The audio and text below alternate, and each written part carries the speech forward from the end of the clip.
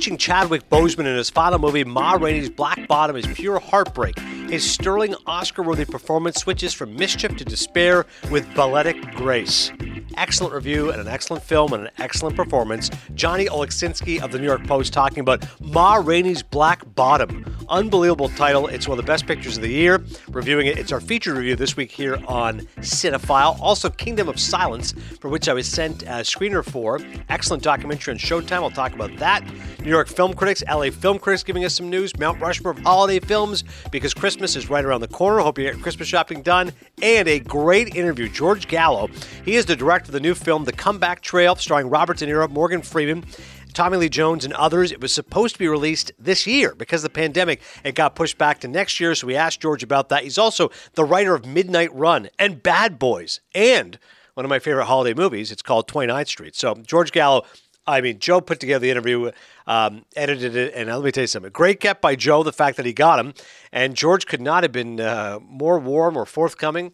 After the interview was over, he gave me his home number, gave me his email address. So we look forward to an excellent relationship here with George Gallo because, as you'll hear, 36-minute interview. Longest interview we've ever done in the history of Cinephile, and he was terrific. As always, you can get in touch with us on Apple Podcasts, where you can post a review. Obviously, I rank my movies at a 4-minute beliefs. I appreciate if you can rank the Cinephile podcast out of 5 stars.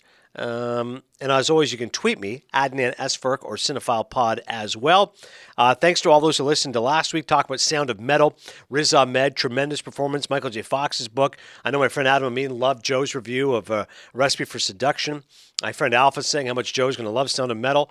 Doc Lou Iowa tweeting, just an FYI, nice compliment review by Jim Miller on Richard Deich's podcast this week. They occurred during the second and third segments. Yes, Doc Lou Iowa, I did hear that. James Andrew Miller, of course, the brilliant writer, SNL, ESPN, those guys have all the fun. CAA, he's a great writer. He's been a real advocate for me, so I did appreciate the kind words from Jim and Richard. Of course, I've done Richard Deich's podcast several times, and you should support both those guys. They have podcast platforms right here on Cadence 13. So along with being wonderful guys who I deeply respect, they also happen to be teammates. So you can support Rich's sports media podcast through Cadence 13, and of course, Jim's work, Origins, which is his podcast. I've, of course, talked about Almost Famous and Jim, a recent guest here on the podcast a few months ago here on Cinephile. All right, let's dive in to Ma Rainey's Black Bottom. Chicago, 1927. A recording session.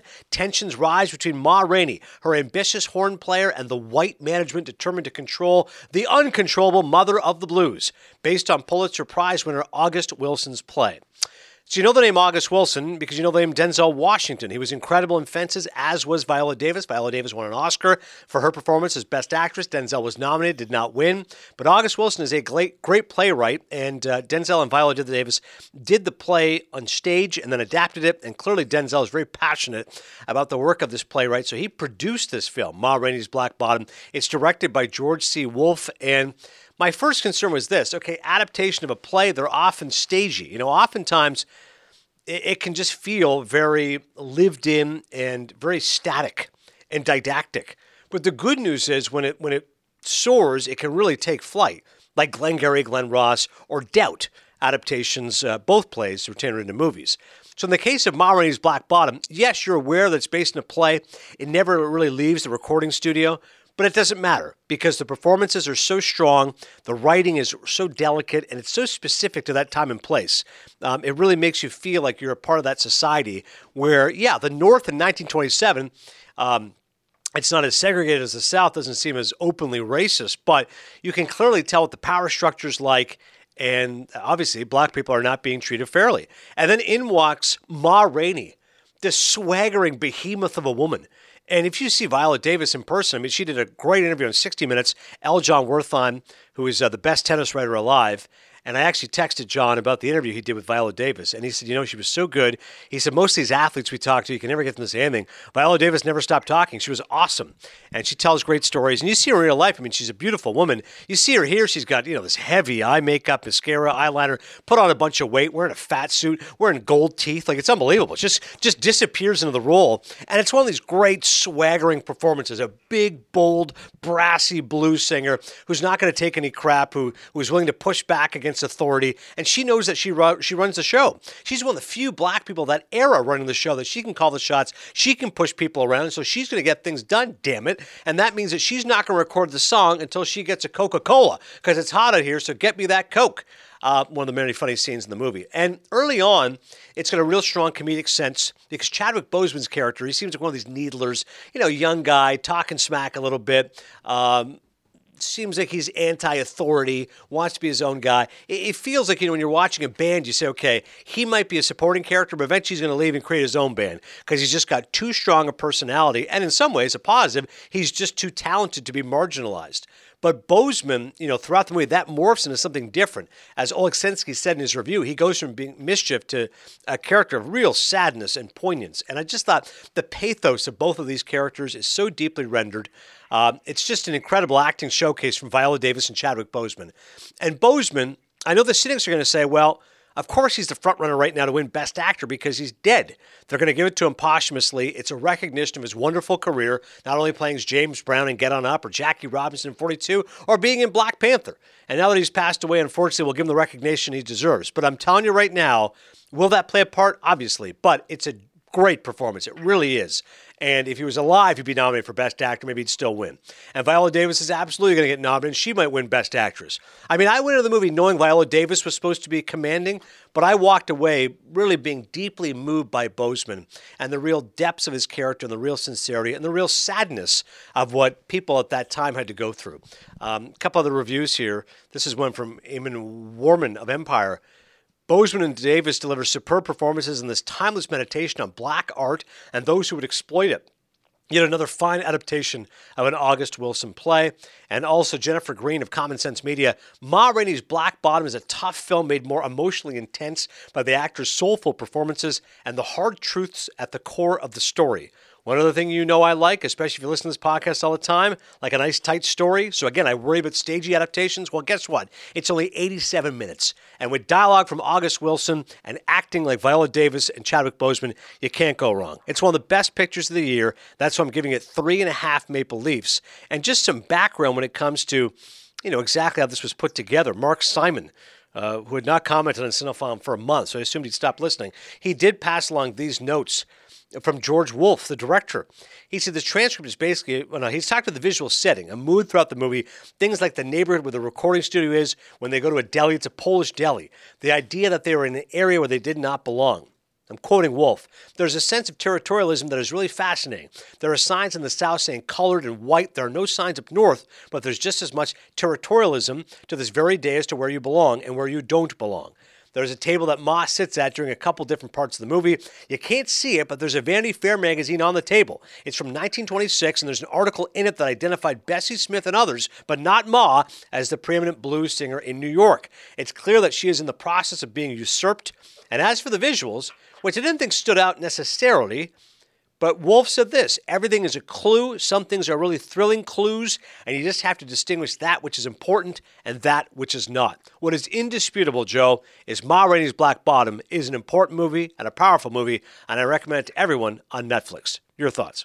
I couldn't agree with you more. And just Chadwick Boseman, the fact that this is his final movie as well, I definitely agree. I think that will play a big influence for his Oscar nominations. And my question to you is, he could also get a Best Supporting nomination for Da 5 Bloods. Do you think there is a world where he could get both supporting and lead actor at next year's Oscars? Yeah, there is a world, Joe. I think either the LA Film Critics or the New York Film Critics did not give him Best Actor, but then gave him Best Supporting Actor. And I don't think his performance in Da 5 Bloods is nearly as strong as Ma Rainey's Black Bottom, but is it a good performance? Yeah. And I'm a fan of Da 5 Bloods. That's in my top 10 films of the year. So, yes, I think he's got a better chance of winning Best Actor for this film, but he could get nominated for Da 5 Bloods. It's rare to see, and I don't believe posthumously I've ever seen an actor nominated for both. Peter Finch famously won for Network for Best Actor after he passed away. Heath Ledger, we all know, won for Best Supporting Actor. I don't know if there's a posthumous actor who was nominated for 2 performances, much less won for one of those. So I'll have to look into that. But yes, it could happen. I mean, it's a really powerful movie, and it's a very timely movie. I'm sure you can appreciate after the 2020 that we went through, a lot of what these characters are going through, these African-American characters who are underserved and deprived and frustrated, all those same angst-ridden issues still exist 100 years later. Yeah, it's amazing how many movies have been made, or that I've rewatched this year, that even 50 years after, or 100 years after, it's still happening today. And it's just so poignant to the history of musicians at that time, to Black America at that time, and how we got to this point. So I think it's just a much must watch, not just for the performances, the direction, the writing, but also just contextually how America got to where it is. That's really well said. Good call, Joe. I'm glad you and I are both on board with Ma Rainey's Black Bottom. Amazing title, by the way. I know we've already done the Mount Rushmore titles, but that's a title that's going to stick, huh? One more movie before we get some entertainment news. Kingdom of Silence, documentary on Showtime. It takes a panoramic view of Jamal Khashoggi's career and its impact on U.S.-Saudi relations, yielding a sobering account of one man's life and the two nations he straddled. I wasn't necessarily intrigued by the subject matter, but I've been to Saudi Arabia. I went there literally a year ago, and so I said, okay, maybe I'll have a different perspective on this film because at least I've seen Saudi Arabia. Obviously I can't speak to U.S.-Saudi relations. I'm not in the room here. I'm not talking to the royal family, but it is interesting experiencing that world. So maybe I enjoyed this film more than others because having been to Saudi Arabia, again, I can appreciate the visuals, the vistas, the culture, the society, the way that they've changed. 60% of Saudi Arabia's population is 25 and under. So they're really trying to push towards millennials. Like, hey, we've got to be more progressive here. Like, how are women not driving? What are we doing? How are movie theaters closed up until a few years ago? It's crazy. So what's been a very repressive society, repressive regime, and they've tried to open up a little bit. And unfortunately, it's not all good news. And as the documentary does an excellent job of showing, Saudi Arabia has always been a very important ally for the United States of America because of the fact it is such an oil-rich country. And now that doesn't seem to be a surprise, but they say, listen, when Russia invaded Afghanistan, it was very critical that America was on the side of the Saudis and, used their force, etc. So they really do run that side of the world, the Middle East. Everything's run through Saudi Arabia because of the royal family and the money and all the rest of it. And so the U.S. has always been in bed with the Saudis. And they literally go, showing you Jimmy Carter, Ronald Reagan, whatever the president's been, they've always been trying to curry favor with them. And in exchange for that and all that oil money is the fact that there's going to be some duplicitous behavior.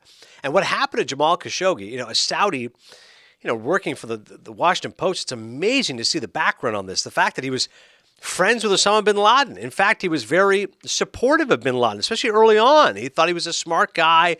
He appreciated his ideals, his passion.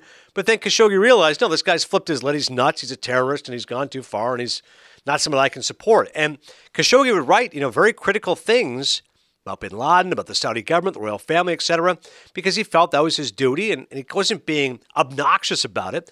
He was just a journalist, and a journalist has to, as old-fashioned as it may sound, fight for the ideals, fight for righteousness, fight for justice. And as the documentary makes very clear, he suffered the ultimate price, and he was killed. And the stories are awfully jarring when you actually hear about, Khashoggi's final few hours and the fact that he was drawn somewhere and clearly with his captors, probably somebody he knew, had him in this situation and just, beheaded. This was not, hey, we'll give you a couple pills and put you to bed. This was a horrific, terrible way to die. And it's just heartbreaking to see what this guy did and how he was treated for literally telling the truth and how it's something that was completely glossed over, and Trump's regime and Trump obviously being indicted with the fact he's in bed with the Saudis, all the rest of it. So there's lots to appreciate about this film, and I agree with Leslie Felperin of The Hollywood Reporter. Respectful but not hagiographic. Wasn't trying to make Khashoggi into Walter Cronkite. It's just saying this is a very sad situation, and here's how it happened. Richard Roper, Chicago Sun-Times, as much about the complicated, codependent, sometimes toxic relationship between the United States and Saudi Arabia as about the man himself. And Nick Shager of the Daily Beast, aided by an impressive roster of participants, it provides a clear and enraging picture of the tangled geopolitical dynamics which Khashoggi helped define and which ultimately ensnared him. 3 Maple Leafs for Kingdom of Silence. Joe? Yeah, another movie that seems like an important watch, just to educate yourself on the geopolitical dynamics between Saudi Arabia and the U.S. How did you feel watching it? I know you just kind of went into it, but you having gone to Saudi Arabia and seeing everything firsthand and just getting a sense of that environment. Like, can you try? Could you try and put yourself through what he was going through while watching it? Yeah, it did help. I think, Joe, that prior to going, I had all the images. Most of it, like I'm thinking of Lawrence of Arabia, right? Like I don't know what to expect. I'm picturing this, backwards country and very authoritarian. And in fact, it seemed a lot more progressive. The fact that I found a Tim Hortons, for God's sakes, in Riyadh, Saudi Arabia, like this is incredible. Like granted, I didn't have the appropriate currency on me, but I'm like, man, I could just go in there and get a double-double and we're good to go. I mean, that was amazing to me walking the strip and seeing Applebee's or seeing a Nike store. Like I thought, oh, wow, I had this old image of Saudi Arabia. So I could definitely appreciate how it seemed more progressive, less restrictive. But still, while watching the doc, I realized just because it looks like it's good on the outside doesn't reveal what's happening inward. So there was definitely a lot of turmoil going on, and I wasn't naive to think that wasn't happening, but maybe I had more appreciation having been to that part of the world. All right, that is a couple reviews here for you. Let's do some entertainment news before we get to our man, George Gallo. New York film critics, here we go. Once they start giving out the prizes, you know what's going to win, or at least have an idea of it. Best Picture, are you kidding me? Kelly Reichardt's First Cow.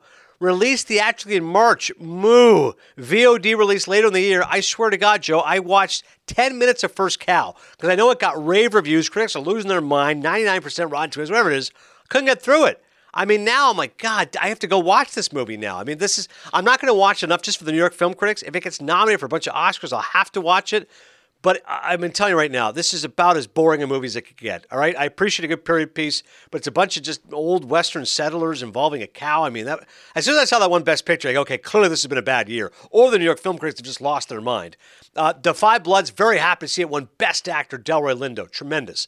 Best Supporting Actor, Chadwick Boseman. Again, for the same film. Great news for Spike Lee. Never, Rarely, Sometimes, Always. Again, which I found awfully boring and just trudged through that. That won Best Screenplay for its writer-director, Eliza Hittman. Now, the one film that I really want to see, Nomadland, I think that's the Oscar frontrunner. That won Best Director for Chloe Zhao. Love the pick for Supporting Actress. Borat's daughter, Tutar, that's Maria Bakalova. She wins. I love seeing that win for Borat, subsequent movie film. The Small Axe anthology on Amazon Prime, that collectively won for Best Cinematography, 5 films by Steve McQueen. And Time won the Best Nonfiction Film. That also won from the LA Film Critics. So, haven't seen enough documentaries this year, but I'm going to see Time at some point because that won. I know Soul got the runner-up for Best Animated Film from LA Film Critics. That's opening on Christmas Day. So, New York Film Critics, listen, they definitely know their stuff, okay? A season ago, they praised Parasite, which ended up winning Best Picture. They called Laura Dern Supporting Actress. They gave Joe Pesci Supporting Actor, which was a great pick. Didn't end up happening for the Oscars. And Antonio Banderas, they gave Best Actor, but he was nominated for Pain and Glory after his nomination. So this at least gives us an indication of what's going to happen. And the LA Film Critics, even more of an indication, the Small Axe anthology from Steve McQueen. Again, the 2 films that really got a lot of love is Mangrove was the first part of the anthology. It's five in total. Mangrove is 2 hours. The others are all about an hour apiece. So you have to dedicate 6 hours to watching this. But that one, Best Picture from the LA Film Critics. Best Actor, I believe, was Boseman, but the runner-up for Best Actor, my man Riz Ahmed. So I was thrilled to see that. The fact he was runner-up for Best Actor for Sound of Metal, my favorite movie so far of 2020, that's great news. And Best Actress, again, it's going to be Viola Davis, it's going to be Frances McDormand. Chloe Zhao, again, won Best Director for Nomadland. So these are the movies, Joe. When it comes all said and done, we're taping this here late December. This weekend, we're going to see a lot more of these movies released. But when you're thinking Oscar picks, here are the ones. The film critics clearly giving their picks for the likes of Nomadland, Da 5 Bloods, Ma Rainey's Black Bottom, and Small Axe. I'm going to have to get on Small Axe. Hopefully try to review that for next week from Steve McQueen. But this is a real indication of what's going to happen with the Oscars, even though they're not going to happen until late March. Right, and the 2019 winner for Best Film was Parasite, and that went on to win Best Picture at the Oscars. So it'll be interesting to see how it stacks up. But to your point, a lot more movies to be released. Hopefully you don't have to see all of First Cow in its entirety, so hopefully it doesn't get the nomination. But I am excited to see Nomadland. I mean, that seems to be the benchmark for this year that everyone keeps going back to as a reference point. So I can't form an opinion until I see that movie myself. What about you? 100%. I'm going to try to do my top 10 movies of the year. Now, I can't do it next week because not all these movies have come in yet. Like, I'm waiting for these screeners. I've gotten 2 screeners so far. So I've got it, to your point. I've got to see One Night in Miami. I've got to see Nomadland. So until I see these movies, there's no way I can give you my top 10 movies of 2020. I may have to give you my top 10 of 2020, in early February of 2021. I mean, I got to see these movies first. So I'm with you. The one for me that I want to see all year long, it's on every top 10 list, is Nomadland. And so these critics are not fooling around when it comes to this movie. It's going to be a big Oscar heavyweight. Not only Frances McDormand, but I love David Strathairn. He's a great actor. He could be up for supporting actor as well. One more bit of entertainment news before we get to our boy Gallo. Armie Hammer. He's signed on to star in The Offer at Paramount Plus, which will tell the behind-the-scenes story of making of The Godfather. Yes! Hammer is starring as Al Ruddy, who produced The Godfather back in 1972. The series will focus on Ruddy's experience on the set of the iconic mob drama, with Ruddy also set to serve as executive producer on the 10-episode limited series. Michael Tolkien is writing and executive producing the offer. I just received in the mail Godfather Coda, The Death of Michael Corleone, which I bought from Barnes & Noble. So on the next Cinephile, I'm going to hopefully review Godfather 3. That's right, recut, re-edited by Francis Ford Coppola 30 years after the fact. New opening, new ending, and now we're getting more Godfather material. I love it, Joe. I'm all in on this. Plain and simple. I'm all in on this. I really like Armie Hammer as an actor too. So, the behind the scene, all the stories you've heard from the set, it'll be interesting to see it in a limited series now. Hopefully it's not like the show Vinyl on HBO. Hopefully it's much cooler than that.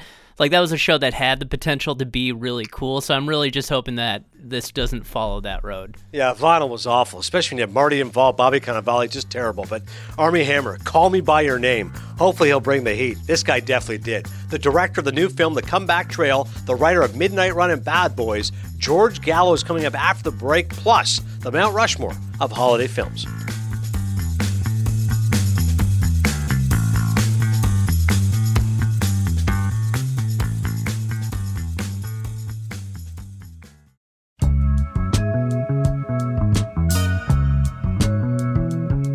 A pleasure once again here on Cinephile. I'm your host, Adnan Virk. It's a pleasure to talk to George Gallo. You know his name and you know his movies. Wise Guys, Midnight Run, one of my favorite comedies ever, Bad Boys, and his new film is called The Comeback Trail. That's right, he's reuniting with Robert De Niro. George, first and foremost, thank you for the time. How are you holding up during this crazy time in our lives? Well, for me, it's not all that much different because I'm a bit of a recluse anyway. So it's and all I do is, I stay home and I write a lot anyway. So, and then my wife, Julie, she loves to cook. So our life hasn't changed that much. Like her and I are here at the house and I'm writing and then we have lunch and dinner together. So it's not that much different, except I have to dress up like a beekeeper to go to the supermarket. You do have to have just a lot of wardrobe that you wouldn't normally be accustomed to having. You're right about that. A lot of facial protection. Yeah, I mean, I've got the hand sanitizer constantly. I mean, I hope that that the hand sanitizer doesn't cause cancer or something. Because I mean, like I'm putting it on my hands, on my face, just everything. So yeah, you're just in a full lather. It just has replaced soap at this point. It's just sanitizer everywhere. Yeah, absolutely, yes. So I was dying to see The Comeback Trail. I saw the trailer for it. I adore Robert De Niro. I've interviewed Bob before here on the podcast. And proof of, by the way, what a huge fan he is of Midnight Run and of You. The guy's made, as you know, hundreds of movies. And whenever he's asked his favorite movies, which, by the way, is an impossible question to ask an actor. But his answer was, he goes, well, I like Raging Bull and I like Midnight Run. Like those are the two movies of all the movies he could have said, Taxi Driver and Goodfellas and all the rest of it. So he obviously was thrilled to reunite with you. Like I said, the movie, unfortunately, has been pushed back to 2021, but I love the trailer. I can't wait to see it. Tell me about working with Bob again. Well, Bob and I stayed close over all the years. We always talked about doing something together. We just could never figure out what it was. And, I worked on a couple of projects that I didn't get credit for. But I did a fair amount of work on Analyze This, But I just wrote basically jokes, stuff like that. Yeah. But we stayed in touch, and it was, and then out of the blue, he called me, a year ago, last January, and he had just finished The Irishman, and like I say, we were chatting back and forth, and he said to me, "Do I have anything funny?" He says, "I've been playing a psychopath for."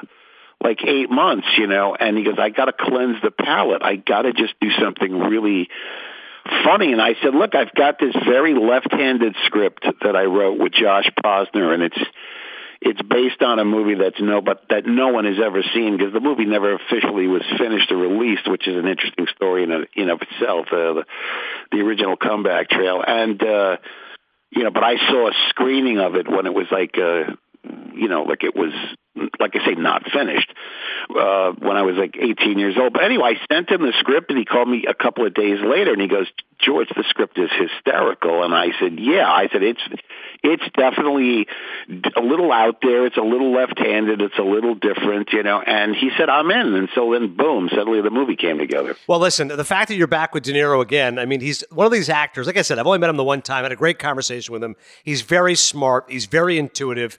And one thing you know about Bob is he's very well researched, and he's going to go into detail with whatever he's doing. There's no throwaway piece with him, and he likes to challenge himself with different material. For the comeback trail, again, for those who haven't seen the trailer, check it out. It looks hilarious because it's one of these inside Hollywood movies, and just his mustache and the glasses. Was there any characters or maybe real life people he was focusing on? Not like Robert Evans per se, but other producers or people in Hollywood that he was drawing on his own experiences he was telling you about? Well, yeah, I mean, it's sort of funny because, he started out, I think his earliest movies he did with Roger Corman, and so he plays this very bottom-feeding producer from the 1970s. The movie takes place in 1974. So we both knew, because I was living in New York, we both knew a lot of the same, sort of low-rent producers. We knew these guys. So it was sort of he was sort of, doing a kind of some imitations of people that both of us knew. Yeah, but I mean, that whole that crazy kind of Einstein look he's got with the cap and the crazy white hair and the mustache and the sideburns. I mean, it's, and the way he dressed, his attention to detail, he's incredibly meticulous, and, we had so much fun. We were laughing all the time trying to pick out the wardrobe. He would send me pictures of it. He goes, what do you think of his hat? What do you think of his shirt? I mean, it was just a lot of fun, I could see that just from the trailer alone. It looks hysterical. Once again, the movie's been pushed back to sometime early in 2021. We don't have an exact date. Maybe it's March, maybe it's April. What's that been like for you? You know this is a good movie, George, and unfortunately you're going to push this back. I'm sure as a filmmaker, you want to see your product seen as soon as possible. Are you able to manage it better than most, or are you frustrated throwing things at the wall saying, man, why can't my movie just come out in theaters? Why can't we just get back to normal?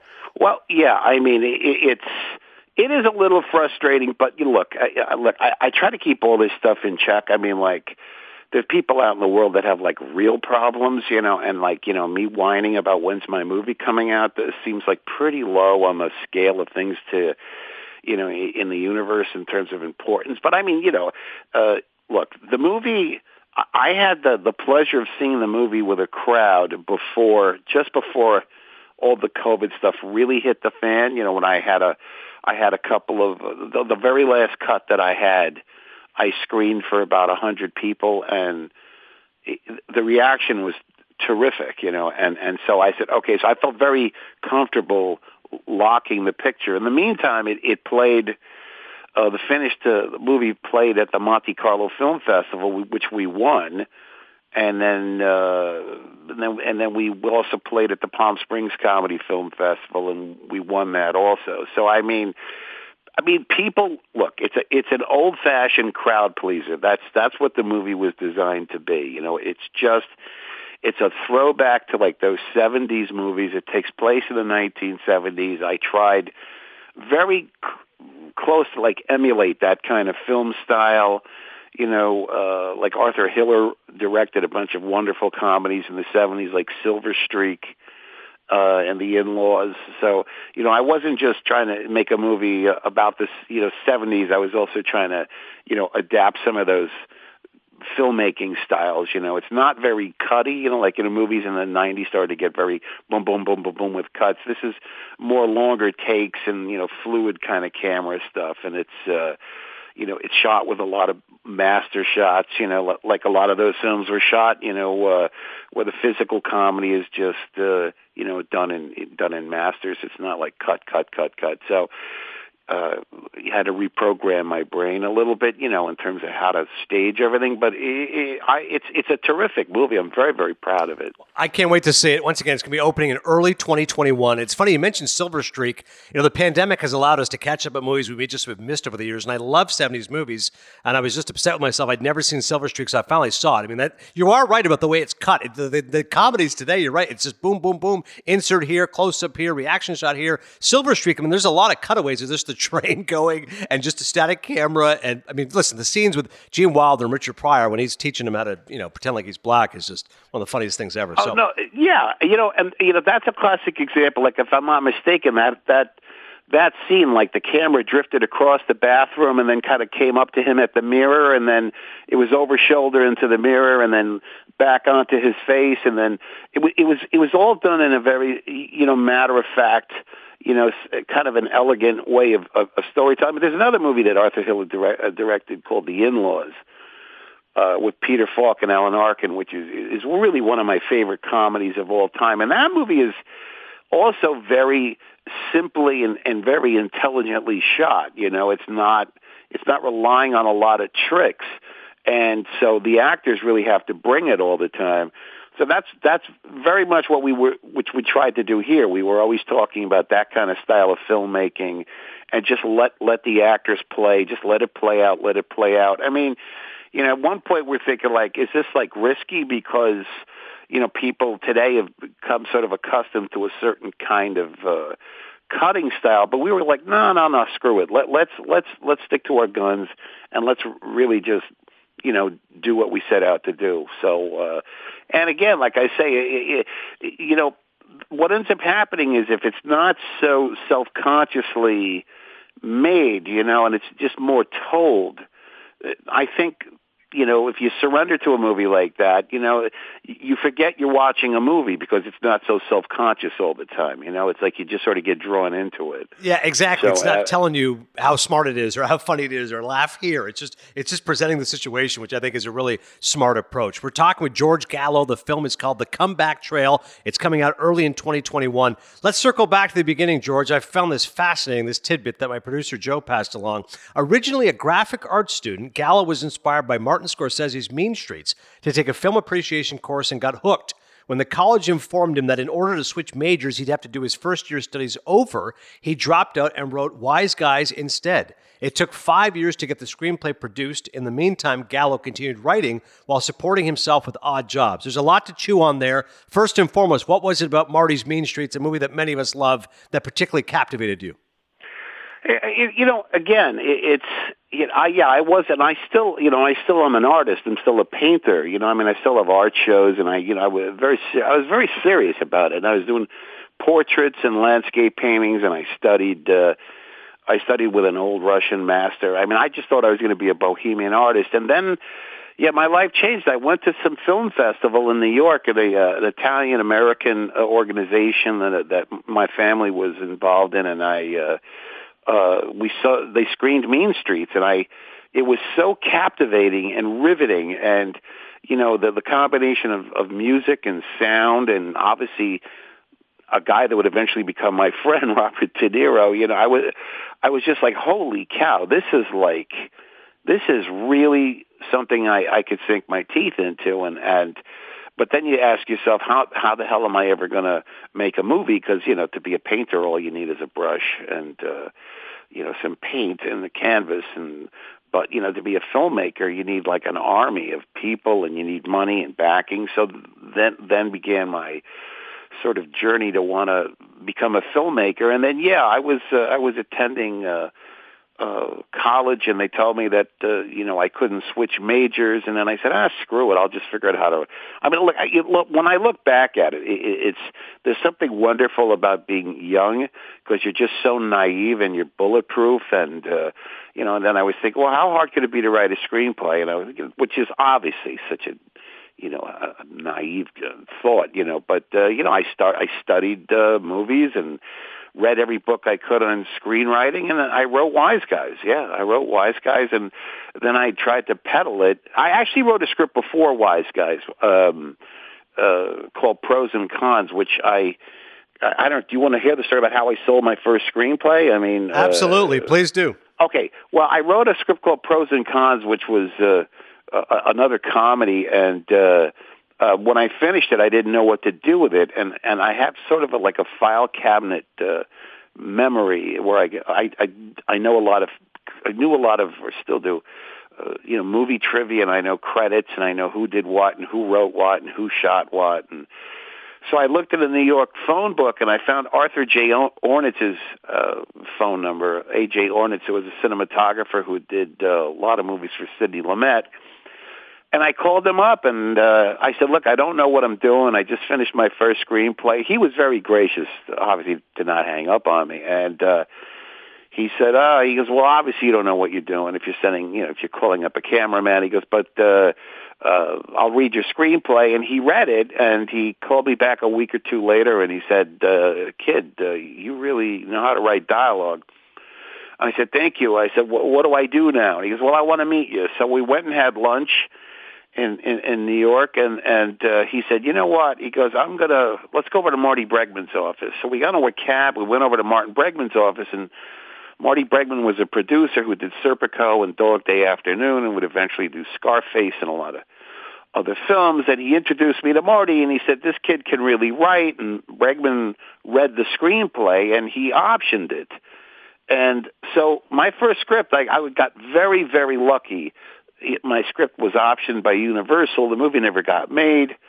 But I did meet some people early on, and then I figured, all right, then I wrote Wise Guys, and then it took quite a few years, but then eventually I moved out to California, and the movie got made, and then obviously I had the beginnings of a career. And then I wrote, the next one I wrote was Bad Boys, but that didn't get made for a bunch of years. I wrote Bad Boys, and I sold that to Paramount, and then I wrote Midnight Run. I'm aviophobic. I don't like to fly, and that thing that Grodin does in Midnight Run, where he stops a plane. I mean, today if you did that, I'm sure I'd be in jail. But a plane started to roll down, and I had a panic attack, and I said, "Bring the gate back. I got to get off." And they said, No, you have a seat. And I said, no, you don't understand. I'm getting off the plane. And they let me off, and it was very embarrassing. And but I said to myself, you know what? I have to write about what I know, and I certainly know aviophobia. So I started to invent this storyline about this guy that wouldn't fly and the bounty hunter. And obviously, we know what Midnight Run turned into, but that's where that came from. Well, that's amazing. First off, Marty Bregman, legendary figure because he was Pacino's guy. I mean, Pacino's manager. Like you said, Serpico, Dog Day Afternoon. He's got such presence. I was just watching a Scarface documentary the other day. He's got that big, deep voice, and the dark. Martin Bregman. Yeah. I'm always shocked. I mean, he wasn't an actor. I'm like, how was Marty Bregman not an actor? He looks like he should have been in the movies rather than the producer. Yeah. Yeah. But let's go to Midnight Run. Again, that conceit, which you just talked about, the write what you know. I mean, it was the first time I really saw Bob genuinely funny, like a true comedy. And he's hysterical, obviously, the bounty hunter. But Grodin is just such a nervous Nelly. And he's got so many different obsessions, phobias, etc. Their chemistry is amazing. And I adore Dennis Farina. Like, what I need to know is how much of that dialogue was scripted, how much of it was Farina. Like, is this more on number one, put more on number two on the phone? All that dialogue. How much of that were you able to script? How much of it did you give those guys leeway? It's interesting. A lot of it, again, look, all writers will tell you this, but this is really the truth. A lot of it was written. Some of it was written on the fly because I was on the set every day. Marty Brest and I, we really got along. We were very, very close. And that really was my directing school. I was on that set every day watching how that movie came together. So a lot of those jokes I came up with on the fly. I was just sitting there, and like Bob would come up to me and say, well, can I say something funny, or is there some bit I can do here? So a lot of those things, like, it's a $10 fine for jaywalking in Los Angeles when they pull them into the car. I mean, a lot of that stuff I just came up with, like on the spot. Like Marty would say, is there a bit here? Or Bob would say, and I would throw something out, more on number one, more on number two. I don't know if that was in the script or that was something we came up with on the set,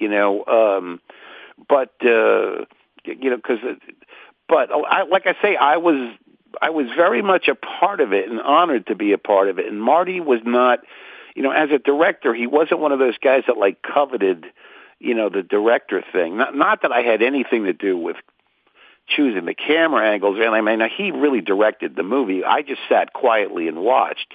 But, you know, I was there in terms of like, he would turn to me from time to time and say, is there a bit here? Is there something we could, you know, something funny we could do here? Is there a moment here? So, you know, in that regard, he was very, you know, gracious and collaborative. And you know, I think the only way, especially with a comedy, you know, it's like, it's always like if you get around a bunch of very like-minded people, and, you know, look, a hearty laugh between a bunch of friends is always better than laughing alone. And when you're making a film, and like I say, especially a comedy, it's a very collaborative thing where you have a thought, and then the actor has a thought, and they make it better, and then you embellish on that, and they embellish on, you know, and everyone is just working together. And there was a lot of that, you know, in Midnight Run. There was a lot of that in Comeback Trail. You know, I just told them, I said, look, you don't hire Robert De Niro and then Tommy Lee Jones and Morgan Freeman and Zach Braff, Emile Hirsch, Eddie Griffin. You don't put all those people in a room and then, you know, tie them down in any way. You just cut them all loose, and then, you know, you just film it, you know? No question about it. So we go back with your career now. You write Wise Guys, you write Midnight Run, and then you wrote and directed 29th Street, which is a film, George, I absolutely love. And every year people ask me, okay, you got this podcast, Cinephile, big movie geek, what are your favorite Christmas movies? And every year I tell them, I love Bad Santa, I love Scrooged, I love It's a Wonderful Life, but I really love this movie called 29th Street. And it pisses me off when they say, what's that? I haven't heard of that. And one of my dear friends is Ben Lyons. His dad is Jeffrey Lyons, a great New York film critic. And I never forgot his blurb, which might be one of the reasons why I saw your movie. Because he said, 29th Street, it's a cross between It's a Wonderful Life and Goodfellas. And I said, well, I love Goodfellas. Anthony LaPaglia is in this. Oh, Danny Aiello, I loved him in Do the Right Thing. Film comes out in 1991, Frank Pesce's life. You write and direct it. I think it's a brilliant movie. I think it might be the best movie you've made. Tell me all about 29th Street. Thanks. Yeah, I have a tremendous amount of love for that film. You know, it's funny. I mean, how it came about, or yeah, how'd you first get? I mean, that whole story of this like lovable loser. His dad's a loser. The lottery ticket. Well, I mean, I met that guy. You know, I met him on the set of Midnight Run. You know, and he started telling me this story that he was a lottery finalist, and I said, "Is this true?" And he said, "Yeah." And he started telling me the story, and he told me how he got stabbed. He was dating this Puerto Rican girl up in Spanish Harlem, and then he got stabbed. But if he didn't get stabbed, they wouldn't have known that he had cancer, and then he beat cancer, and he had all this weird luck. You know, like, but things that on the surface didn't appear to be lucky, but then they would turn out to be lucky. So, you know, if it was certainly, if you didn't believe in God, you'd start to rethink a lot of that, because they're like, boy, you know, like God definitely seemed to be guiding him in some strange way. You know, like something that would appear to be terrible ended up being good. But anyway, I just thought it was a fascinating story. And then right after Midnight Run, that was the next thing I wrote. And Joe Roth, who was at 20th Century Fox, said he wanted to give me a shot at being a director. And I said, look, I would love to take the warmth of a Frank Capra movie. That's what I had. It's very funny because Jeffrey Lyons said it in his quote, but I did want to, you know, but shoot it a little bit like a Scorsese movie, which is sort of mixing two very different ideas, you know, with a lot of that hyper kind of camera movement and storytelling, but still have a very warm center to it. And yeah, I was very blessed to get to make that film. And yeah, I mean, that was, again, like today, I don't know if you could I don't think like a studio would make a film like that, you know, because it was, yeah, I mean, I don't know. Are they really making Christmas movies? I don't even know. I think you're right. All I keep seeing is they're playing Elf every time. Okay, I got it. Yeah, Will Ferrell, sure. And they replay Miracle on 34th Street, etc. But you're right. That kind of a movie with that mix of sweet and sour, like if they made it today, they would just say, okay, strip away all the F-bombs. Let's make it a PG movie. And let's, you know what I mean? Let's distort it a little bit. But you were going for something different, that balance of both. I mean, some of those shouting matches with Aiello and LaPaglia, I mean, it's hysterical comedy. Like it's really out of like those great Italian-American movies that Scorsese had made. Thanks. I really like that movie a lot. It turned out well. I mean, look, this movie is, it's very funny. It's once they start, it's funny, as a film director, you can only control it so much because there's so many moving parts, and sometimes they work out better than other films, and sometimes you get a lot of, I would say, happy accidents and happy surprises, but that one turned out. I was very, very proud of that movie. It's a great one, and I hope people check it out. Thanks. I'll let you out of here with one more. Let me ask you about Bad Boys. No, you could ask me 100 questions.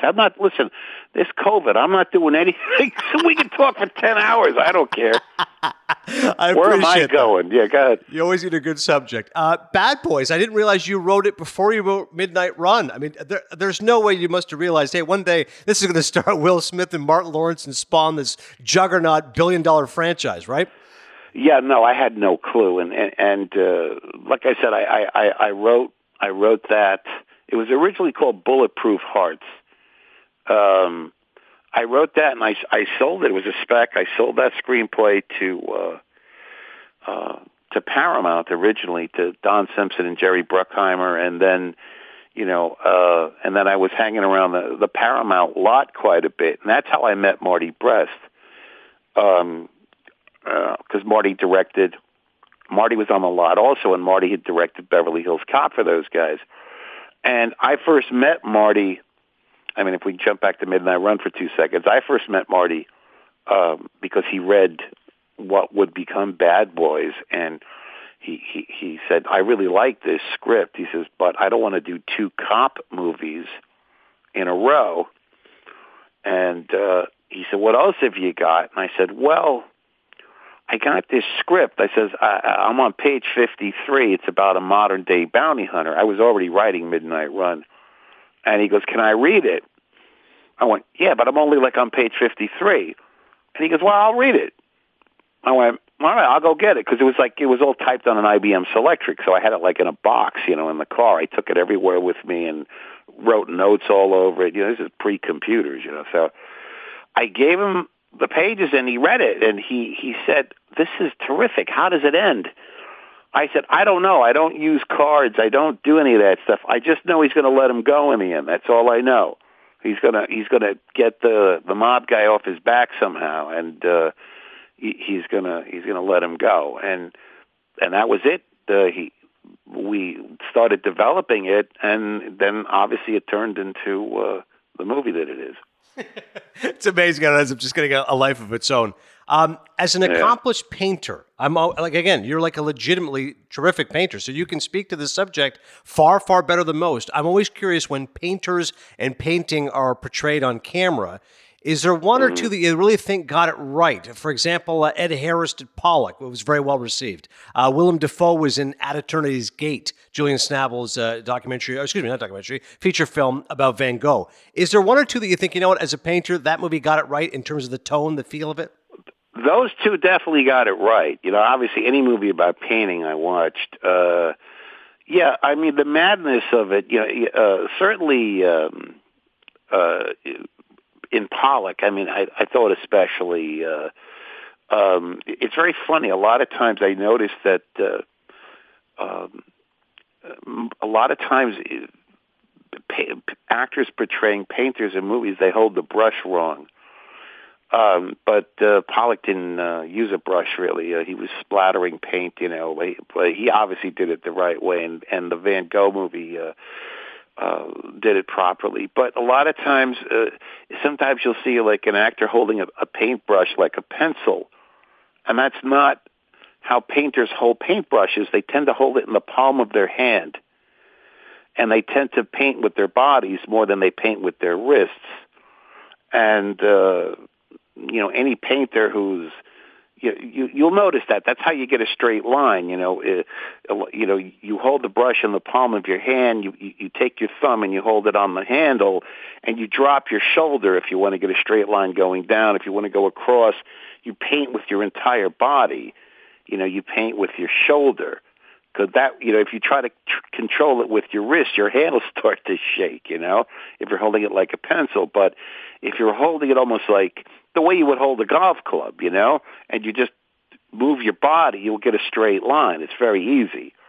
But, it's, anyway. Yeah, I mean, look, I love to paint. I still paint. I painted all day yesterday. I've had shows at the Butler Institute. I never stopped, because it is, as a painter, you're the writer, the director, the producer, the composer, you're everything. And it's just you, basically, and you have to get it right. And I like that kind of, I do enjoy that kind of pressure. Movie making is a whole different animal. You're on a set, and in the end, it comes down to the director. But there's so many, like I say, there's so many moving parts. There's actors and cinematographers and crew people, and there's just, and yes, you are sort of the composer. A lot of times, I write the script that I'm directing too, or co-write it. But so you're sort of the composer to some degree, and you're like the conductor. But you still have all those people playing their instruments beautifully. So it's a whole different kind of thing. I enjoy it, but I'll be honest with you. I like painting a lot more because it's not the pressure of time like there is on a movie. It's always like, it's the clock. You'll have to get a certain amount of shots in a certain amount of time, and there's always the pressure of weather, and if it starts to rain, then you're behind schedule, and then a light blows and you lose 20 minutes. And I mean, it's just a lot of pressure. And there's a part of me, I always say to myself, and I mean this honestly and legitimately, I say, I will never do this again. And I mean it when I say it. I will not put myself through this again. And then like 10 minutes later, like a shot works out beautifully, and you go, you know what? I really do like this after all. But to your point, I'm watching The Godfather Part 3, Coda, which was just re-released, The Death of Michael Corleone, Francis Ford Coppola, 30 years later. He's doing the open, and he's explaining, he said, listen, I had to redo this because at the time I was being rushed by Paramount. We were really trying to get Christmas release. I needed the money. American Zoetrope wasn't working on production company, et cetera, et cetera. So now I'm actually doing the version I've always wanted. I'm thinking to myself, George, in what other profession would you say, all right, 30 years later, I'm going to redo this movie. I'm going to recut it, add scenes, remove scenes. Like to your point, the agita and the anxiety. I couldn't even imagine what that's like. Yeah.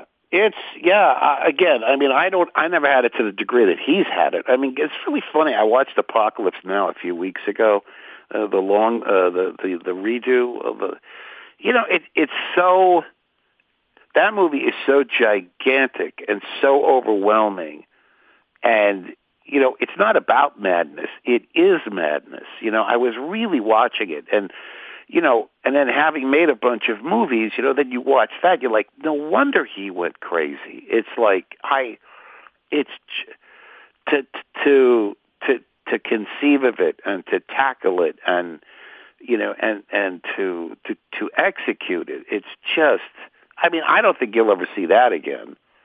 No. I don't think you'll ever see that kind of, because it's a gigantic personal movie. I mean, when is that ever going to happen again? Unless some multi-billionaire decides to make his own movie. But, yeah, Coppola famously said, "This film isn't about Vietnam. This film is Vietnam." And you're like, "Yeah, okay, I can see it." I don't think he. Right? Yes, I don't think he was far from wrong there. I mean, it's just utter madness. Like all of those giant master shots. To me, it was also, I was looking at it and I was thinking to myself, this is like one of probably the first movies where everything was going on that I could remember, where everything was going on in the background, the middle ground, the foreground. I mean, you have two guys having a conversation, and then the middle ground, there's guys running around and stuff blowing up and people doing stunts. In the background, you got helicopters, flying, like 20, 30 helicopters flying to the background, phosphorus bombs going off in the hill. This is all in one shot. and all of these things are going on, and then sometimes the camera would go 360, over to something else, and another person would walk into frame, and there's all this stuff going. I mean, just to choreograph that is just, my God. It's something else. Then I got to ask you something else. This is a 914 number, right? That's my old area code. Where are you? I was about to say, so I'm actually in North Jersey. I'm in Bergen County in Ho-Ho-Kus, but our producers, and they're in the city. They're in New York. So I figured you would have a feel for this 914. That makes sense. You would know it well. Oh yeah, I'm from Port Chester, New York. That was my old area code. The second I saw it, I got homesick. Okay, let's close with that then. You're now in Los Angeles. What do you miss most about New York, the area, whatever it is? I'm assuming you might go pizza or food, but whatever you want. Whatever you miss most. What do I miss? I miss those. Well, the pizza I got. There's a guy here in L.A. that makes phenomenal pizza. So Vito's Pizza on La Cienega Boulevard. He really gets it right. So the pizza thing I got covered. Probably those big. Oh God, my mouth is watering just thinking about it. Damn it. Those big, crunchy egg rolls that they have only like in the East. The Chinese egg rolls I used to get in Chinatown. Those big ones that were crunchy, and you dipped it into the hot mustard, and that was as close to God as you're ever going to get on Earth. We got to figure out a way to get you back here, or at least get those sent to you. All right. We'll make it happen. George Gallo, this was an absolute pleasure. Once again, the writer of such great films as Wise Guy, Midnight Run, wrote and directed 29th Street, wrote Bad Boys, and his new film is called The Comeback Trail. Look forward to it sometime early in 2021. George, you're a prince. I can't thank you enough for the time. Have a wonderful holiday. Stay safe. Oh, you too. Stay safe. And look, listen, I love movies. Anytime you want to talk about movies, it don't have to be my movies. I'll talk about anybody's movies. I love it, and you're a great host. And anytime, just call me. Call me in the middle of the night. Say, hey, let's talk about THX 1138. Yeah, sure, you got it. I love that picture. Right. Okay. Hey, George, what happened to George Lucas before he made Star Wars? How about the little art film he was trying to make? What we'll do is this. We'll do our own documentary about Hearts of Darkness. I think that, honestly, I'm not kidding. If you want to come back, I would love to discuss Hearts of Darkness. For those who are unaware, that's the documentary about Coppola's making of Apocalypse Now. Think about the fact Eleanor, like his wife, literally was recording this guy because she realized her husband was on the edge of madness. Marty Sheen had a heart attack, and Coppola saying, "Hey, don't say anything. If you tell people, they're going to shut the production down." That documentary is insane to me. Oh, I know yeah. No, I got it. Again, I watched that too, not because after I watched Apocalypse Now, I ended up watching Hearts of Darkness. It's funny you mentioned it, and yeah, it's like just one big long panic attack watching that. Yeah. Oh, thank God we could laugh about it. It wasn't us. Yeah. Thanks, George. You got it, buddy. Thank you so much.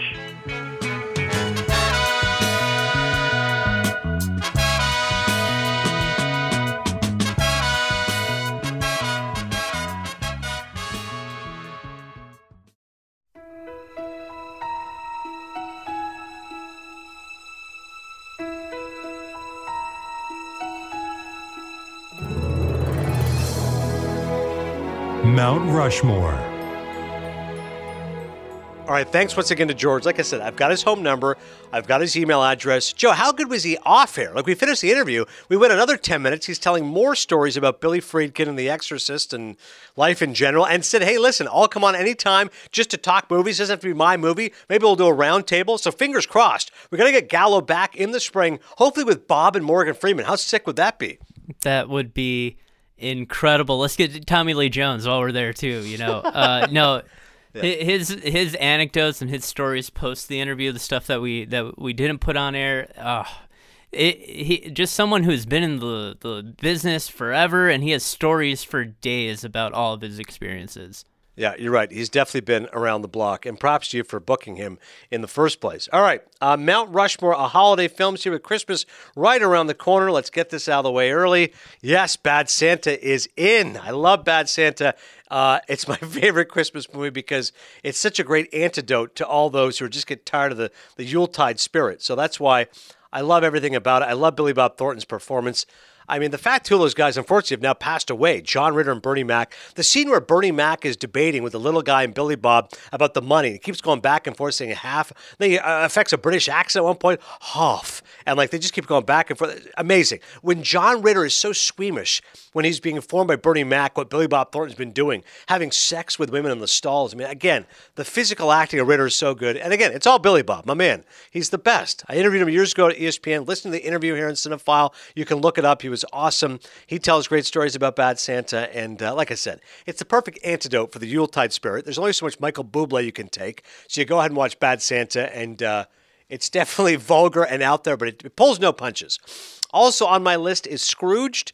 Love Bill Murray. Again, tremendous performance. I like the fact it's a takeoff of Christmas Carol, past, present, future, particularly the first half of the movie. I mean, by the end, it gets a little overdone with the sentimentality, but the first half when Murray is playing just a wicked, villainous TV executive, amazing. One of my favorite actors of all time, the great Robert Mitchum, plays his boss, tells him how to appeal to cats and dogs on TV. Again, fits within that vein of the anti-Christmas movie. Now, I cannot be a total Grinch, so let's get at least some sort of holiday content in there. It's a Wonderful Life. Yes, Frank Capra's movies are often derided as Capricorn, but it's a pretty powerful movie, okay? George Bailey wants to kill himself at one point, okay? It's not just all fuzzy-wuzzies here. And by the end, how can you resist Clarence? And every time a bell rings, an angel gets its wings. I mean, it's a sweet movie, and it's obviously a great actor in Jimmy Stewart, and it's obviously very compelling. So that's a good family one, I think, to watch with all the kids and everyone else.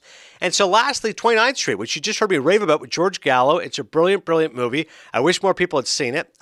Jeffrey Lyons said it best. It's a cross between Goodfellas and It's a Wonderful Life. Terrific performances from Anthony LaPaglia and the late Danny Aiello. I saw it when I was 13, and I thought it was a perfect mixture of sour and sweet. So 29th Street is in there for me.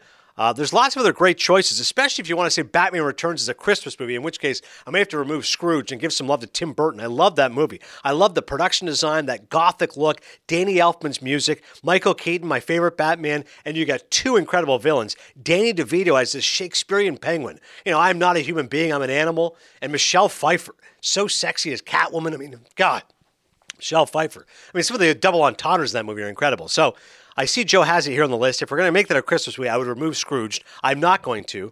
Just watched Elf with my kids the other day. We did enjoy James Caan and Will Ferrell. Will Ferrell perfecting the whole man-child idea. That was his first big breakthrough as a lead role. I thought it was Anchorman, but Elf was 03.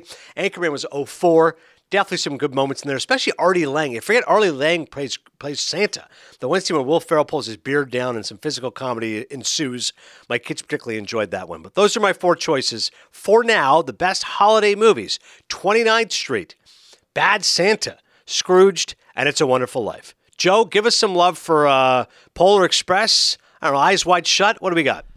Do you like Eyes Wide Shut as a Christmas movie? I have to agree with you on It's a Wonderful Life. I think that's the Christmas movie of all the Christmas movies, so that has to go number one on Mount Rushmore. Number two for me is going to be a different Danny Elfman, Tim Burton team up, and that's going to be The Nightmare Before Christmas. Nice. I got to meet Danny Elfman once. He was doing an interview and talking about writing the music for that. He does all the singing in that, and it was truly remarkable. Then he went into The Simpsons and how he came up with the theme song for The Simpsons. He was writing in a car, and it's reflective of the music, and so I thought that was really cool. But that's my number two. My number three is, this had to be the first movie that I think my family and I watched repeatedly year after year, and that's A Christmas Story from 1983. Classic, funny, heartfelt, covers all the bases. And then I'm going to give some love to the movie Klaus, 2019. Wow. It's a Netflix original. There was a lot of buzz from it last year about it just being this beautiful, wonderful, animated Christmas movie. I watched it a few weeks ago, and it met the hype and surpassed it. The animation's lovely, the writing's beautiful, the story is great. It's really the origin story of Santa, so I'm going to throw Klaus on there.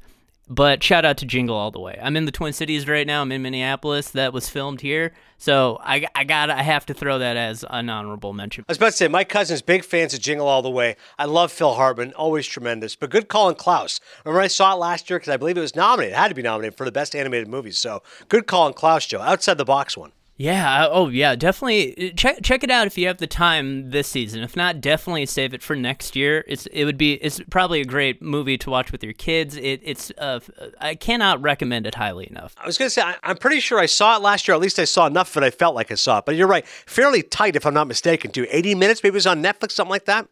Yeah, it's a Netflix original. It's pretty short, and, there's no... It's all meat on the bone, if that makes any sense. There's no fat.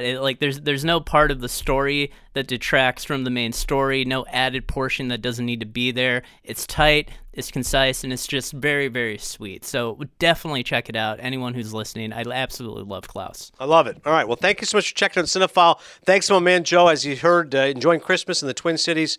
Have a great holidays, Joe. And thanks to George Gallo. He was tremendous.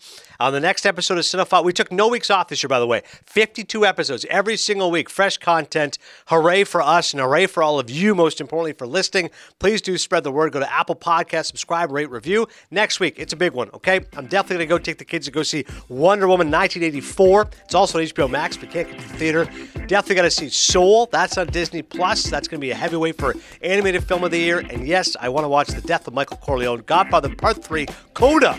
Coppola redoing what he did 30 years ago. In addition to that, by the way, Tom Hanks in News of the World, Paul Greengrass. I mean, there's a lot of movies coming up the next week and a half. So this is the place to be. Cinephile, you're not going to miss anything. Have a wonderful holiday season, and I'll see you at the movies.